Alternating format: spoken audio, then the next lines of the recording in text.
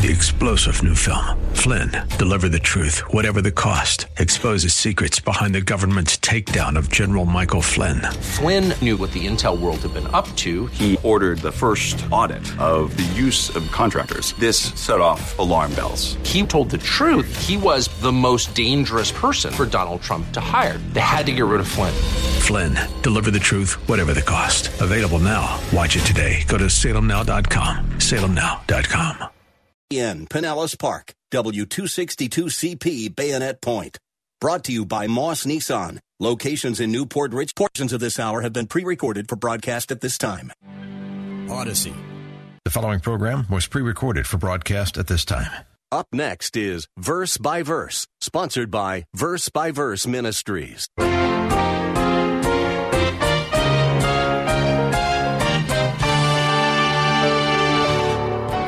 He applies the principles of judgment to the Jewish person, and he shows in this passage that the things the Jew has confidence in to get him to heaven won't cut it. There are three things that Paul says the Jew trusted in. Three things the Jew has confidence in, and Paul's going to slash them all and show them that it's a false confidence. And he's going to tear down their security and tear down their confidence. Why? Because in the next chapter he's going to tell them that their only sense of security and confidence must be in the righteousness of Christ if they're to get to heaven. I know someone who jokingly says that he puts great trust in fools. He says that his wife calls that self-confidence. Where do you put your confidence? Now, some of us trust in technology, some in education, some in goodwill, some in politics, and the list goes on. When it comes to entering heaven, who or what do you trust? That is the ultimate question, isn't it? We may have all the confidence in the world, but if it is misplaced, we are in trouble. Thankfully, God gave us the passage we're about to study today to sort it all out. Welcome to Verse by Verse, a daily Bible class taught by Pastor Steve Kreloff of Lakeside Community Chapel in Clearwater, Florida. Pastor Steve has been the teaching pastor at Lakeside since 1981. At Verse by Verse Ministries, we are blessed to have the privilege of adapting his clear, expository messages to radio format. Today we begin a three-part message that will deal with Romans chapter 2, verses 17 through 24. It's part of Pastor Steve's series of messages from the first three chapters of this amazing book. Let's now consider the dangers of false confidence. Here is Pastor Steve. Very key portion in the Word of God, very important portion in the book of Romans. Chapter 2, beginning at verse 17. But if you bear the name Jew, and rely upon the law, and boast in God, and know His will, and approve the things that are essential, being instructed out of the law, and are confident that you yourself are a guide to the blind, a light to those who are in darkness, a corrector of the foolish, a teacher of the immature, having in the law the embodiment of knowledge and of the truth, you therefore who teach another, do you not teach yourself? You who preach that one should not steal, do you steal? You who say that one should not commit adultery, do you commit adultery? You who abhor idols, do you rob temples? You who boast in the law, though through your breaking the law, do you dishonor God? For the name of God is blasphemed among the Gentiles because of you, just as it is written. Have you ever had someone directly confront you about something wrong in your life? Someone directly confronts us, we tend to defend ourselves with excuses, or we try to justify our actions because we have a hard time seeing our sin as clearly as others do.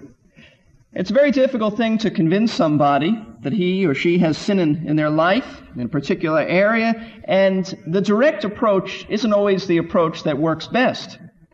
The Old Testament prophet by the name of Nathan was well aware of the fact that the direct approach wasn't always the best. He was given the assigned task of confronting the king of Israel, David, with the sin that he had been involved in. Not just with one sin, but a multitude of sins, a group of interrelated sins. David had committed adultery with a woman by the name of Bathsheba, and she had become pregnant. In addition to this, David tried to cover up his sin by recalling her husband Uriah from the battlefield with the thought that Uriah would have relations with his wife, and it would appear that the child was then his and not David's. But that didn't work.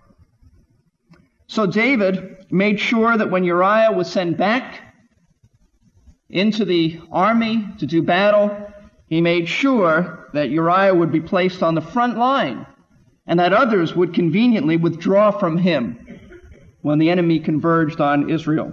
In other words, David planned the man's murder. He may not have directly murdered him, but indirectly he made sure that he was murdered. Now, it was the prophet Nathan's task to convince David that he had sinned. It was very important to the nation of Israel. It was very important to David that David become well aware of the fact that he had done wrong in the eyes of the Lord. David tried to cover up his sin, and Nathan needed to expose him for his hypocrisy. And so Nathan, instead of using the direct approach, used the indirect approach. And I'd like you to turn your Bibles to 2 Samuel, way back in the Old Testament, to 2 Samuel chapter 12. Nathan told David a story that illustrated a great sin and injustice. 2 Samuel 12 says this, "Then the Lord sent Nathan to David, and he came to him, and he said, 'There were 2 men in one city, the one rich and the other poor, and the rich man had a great many flocks and herds, but the poor man had nothing except one little ewe lamb, which he bought and nourished. And it grew up together with him and his children. It would eat of his bread and drink of his cup and lie in his bosom. It was like a daughter to him. Now a traveler came to the rich man, and he was unwilling to take from his own flock or his own herd to prepare the wayfarer who had come to him. Rather, he took the poor man's ewe lamb and prepared it for the man who had come to him. Then David's anger burned greatly against the man, and he said to Nathan, 'As the Lord lives, surely the man who has done this deserves to die.'" Now, Nathan has been indirect. He has said, "David, there's a terrible injustice done, terrible sin that's taken place." David was annoyed. In verse 6, he says he must make restitution for the lamb fourfold because he did this thing and had no compassion. Now, Nathan's got David exactly where he wants him. Now, it's time to be blunt and direct. And he says in verse 7, "Nathan then said to David, 'You are the man. Thou art the man, David. You're the one. Now it's time for application. You're the one who is wrong. This story is just a story to point out to you your sin.'" And David got the point. In verse 13, the Bible says, "Then David said to Nathan, 'I have sinned against the Lord.'" Now, what does this have to do with Romans chapter 2? If you'll turn back to Romans, let me explain. In Romans chapter 2, Paul has been given a similar task of confronting the Jewish people with the truth that they were just as sinful as the Gentiles and just as deserving of God's wrath and God's judgment. And his approach has been very similar to Nathan's. If you think back for a moment to the first 16 verses of this chapter, which we've been studying for a few weeks, you'll recall that not one time in this whole first half of this chapter does Paul ever mention the Jew by name. He says in verse 1, "Therefore you are without excuse, every" what? "Man of you." He never mentions the Jew. Verse 3, "And do you suppose this, O man?" He says, "O man." He calls him man. He's very indirect. His approach is similar to Nathan's. And some have concluded by this, by the fact that he's never mentioned the Jews by name, some have concluded that he's not speaking to the Jews. He's speaking to the Gentile moralists. Many Bible teachers say that. But I think they're wrong. I think they're very wrong. And I'm convinced he's referring to the religious Jew. And what Paul is doing is he's using, in the first 16 verses, the indirect approach to convince them of their need for genuine salvation. They didn't have true salvation. They were trusting in things other than the righteousness of Messiah, the Lord Jesus Christ. And he takes 16 verses to deal with very broad and very general principles of divine judgment. That's all he's doing in the first 16 verses. He says in verse 2 that judgment is according to truth. God knows the truth. Very broad, very general. He says in verse 6 that it's according to works. It's according to our deeds. God judges based on deeds. In verse 11, he says God judges based on fairness and impartiality. And Paul now, after giving broad, general principles, sort of slips up on the religious Jews by giving principles in such broad and general terms that he's got the Jewish readers in a sense nodding their heads in approval. Yes, we agree. Yes, it makes sense. And while they're nodding their heads in approval, Paul says in effect, thou art the man. You're the one who's guilty. He's saying, now let's apply it. And that's what he does in verses 17 all the way to the end of the chapter, verse 29. You see, starting with verse 17, Paul gets very direct. That's why he says in verse 17, but if you bear the name Jew, first time in the whole chapter he's called them by name. As they're saying, yes, Paul, you're right, he says, now let's apply it. You are the ones I'm referring to. Now that I've got you agreeing with the principles, let's do some application. So starting with verses 17 and going all the way to the end of the chapter, Paul, he shifts gears and he directly charges the religious Jew of the first century with having a false sense of security. That's what this whole passage is about. False confidence. I call this passage false confidence. He applies the principles of judgment to the Jewish person, and he shows in this passage that the things the Jew has confidence in to get him to heaven won't cut it. There are three things that Paul says the Jew trusted in. Three things the Jew has confidence in, and Paul's going to slash them all and show them that it's a false confidence. And he's going to tear down their security and tear down their confidence. Why? Because in the next chapter he's going to tell them that their only sense of security and confidence must be in the righteousness of Christ, that they're to get to heaven. But the Jew has three things he trusted in. Number one, his relationship with the law of Moses. His relationship with the law of Moses. Two, his role towards the Gentiles. He saw himself as a teacher of the ignorant Gentiles.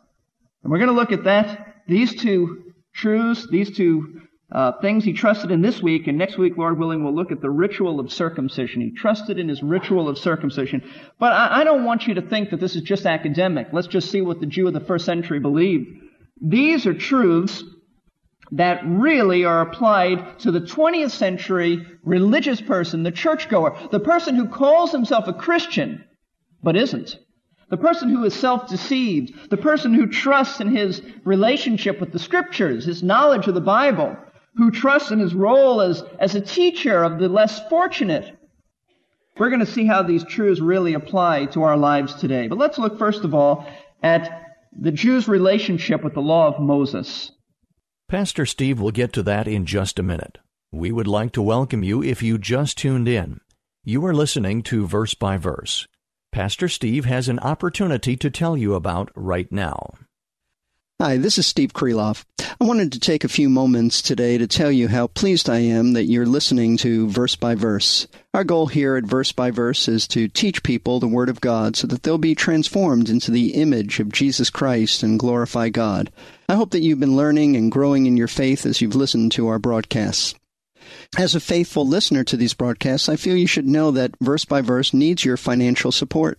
It's costly to prepare and broadcast these programs, and we can only continue to do so if our listeners support this ministry. So I would ask you to please consider giving a gift as a way of saying thank you to the Lord for providing this program to help you in your Christian walk. All gifts to Verse by Verse are tax deductible. You can give via PayPal on our website, which is versebyverseradio.org. That's versebyverseradio.org. Or you can send your gift to Verse by Verse Ministries, P.O. Box 5884, Clearwater, Florida 33758. That's Verse by Verse Ministries, P.O. Box 5884, Clearwater, Florida 33758. Thank you, and may our Lord richly bless and strengthen you as you listen to Him speak, verse by verse. St. Augustine said one should never judge a philosophy by its abuse. Nevertheless, many people ridicule the name of Christ because of the behavior of some people who call themselves Christians. Here is Pastor Steve now to apply what we just read about the first-century religious Jews to 21st century religious Christians. The Jew of Paul's day believed that he was right with God because of his relationship and knowledge of the Old Testament law. And maybe Paul means more than just the 5 books of Moses, the law, what's called the Torah. Maybe Paul means the revealed Word of God, the Old Testament revelation. He says in verses 17 and 18, "But if you bear the name Jew and rely upon the law and boast in God and know His will and approve the things that are essential, being instructed out of the law," let's stop there. Verse 17 clearly identifies who he's referring to, the person who bears the name Jew. The children of Israel were the covenant people of God. And back in their history, they came to be referred to as Jews. It probably started after the Babylonian captivity, back in the book of Daniel. And this term Jew or Jews comes from the word Judah. Judah. That was one of the tribes of Israel, but when the kingdom split, northern kingdom was called Israel, the southern kingdom was called Judah. And when they went into captivity, most of them were from the southern kingdom of Judah. Not all of them, but most of them. And even when they came back into the land, that name stuck. And so they came to be called Jews. Now don't be confused by this, because the Bible has basically 3 names to refer to the covenant people of God. They are called the Israelites, and that relates them to the land of Israel. In fact, today they want to be identified with that name, the Israelites, Israelis. They're also called Hebrews, and that name relates them to their language. It is the Hebrew language. But the name Jew relates them to their religion and their beliefs and the whole system of belief. In fact, in the New Testament, Paul referred to himself with three of these phases. He called himself a Jew, a Hebrew, an Israelite. Refers to the same people, just identifies them differently. They were proud of that name, because that name identified the Jew with the chosen people of God. It hooked him up in a relationship with Abraham, and he was pleased with that. It identified who he was. Now, as Jews, they had a unique relationship with God. God had revealed to them His law, His mind, His revelation. And this set them apart from everyone else. They were different than the pagans. They were different from the Gentiles. The Gentiles were involved in philosophy. The Gentiles were involved in idolatry. The Gentiles were involved in superstition, but not the Jew. He had the law. In fact, it says in verse 17, let's just go down this. He said that you rely upon the law. They relied upon it. Now, I take it what Paul means here is that they thought that by keeping the law, they could earn salvation. They relied upon that law. They believed it. But they believed also that they could get to heaven by keeping the law and the festivals and the feasts and all the sacrificial things that went on. Secondly, he boasted in God. He bragged. The Jew bragged about the fact that he knew about the true God, and his neighbors didn't. Others didn't, but he did. He thought he was an exclusive object of God's love. The Jews looked upon themselves as friends and favorites of Jehovah, and the Gentiles as God's enemies. They had names for Gentiles. They called them things like uncircumcised dogs. But they boasted that they knew God. Not only that, but he knew God's will, and he did.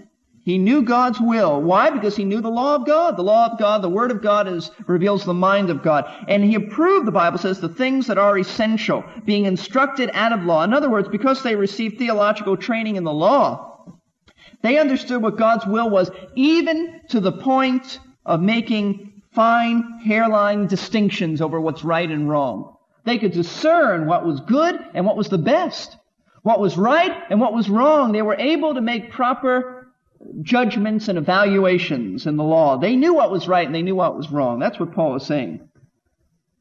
The Jew's relationship with the law was unique. He had been taught it by his father. When he went to synagogue, he was taught it by the rabbis. He had heard it all of his life, at home, in the synagogue, at school. In fact, this word, instructed, in verse 18, we get an English word from this Greek word, and that's catechism. The Jew was involved in catechism. What is that? It means by oral instruction, that type of oral type of format, there was a question and answer period of instruction. The rabbi would ask a question, the Jew would answer it. The rabbi would ask it again and again and again, and just by rote memory and rote repetition, the Jew would learn it. He had memorized it. He could even tell you how many letters were in a certain book of the Old Testament. The Jew knew the Bible forwards, backwards. Now, doesn't he remind you of someone else?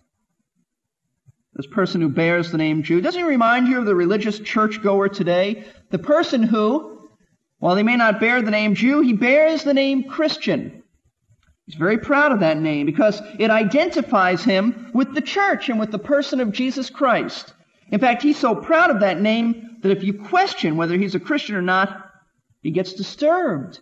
He defends himself by telling you that he bears another name along with the name Christian.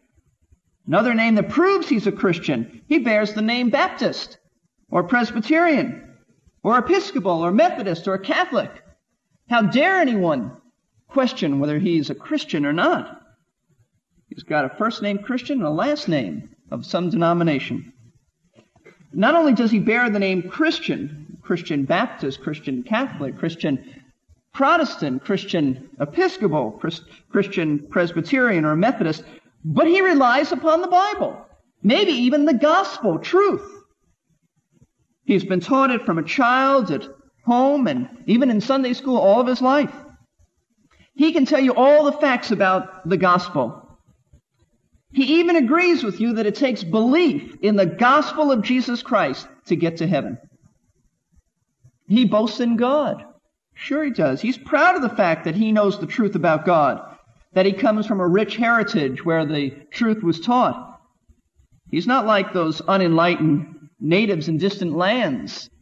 No, he knows the truth. He may even be a name dropper.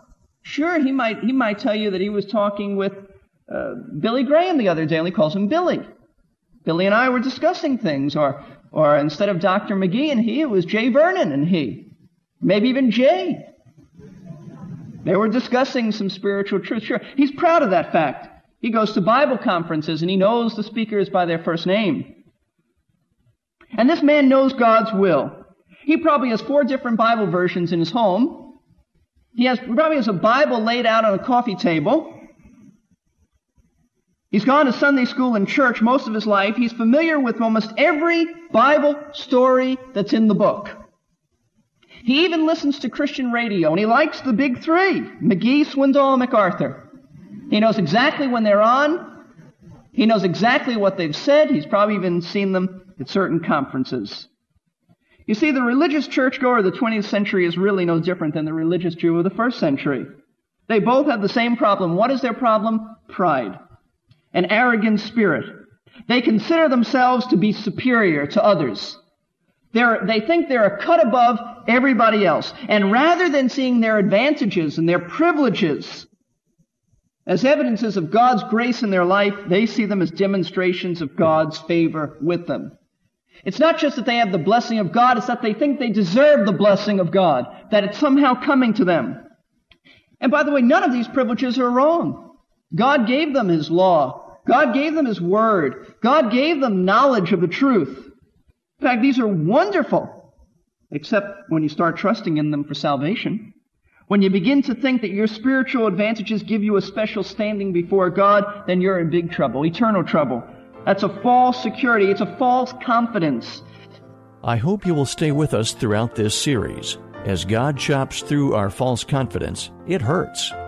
It's a little like debridement, which is the process of removing dead tissue from a burn so that healthy tissue can grow.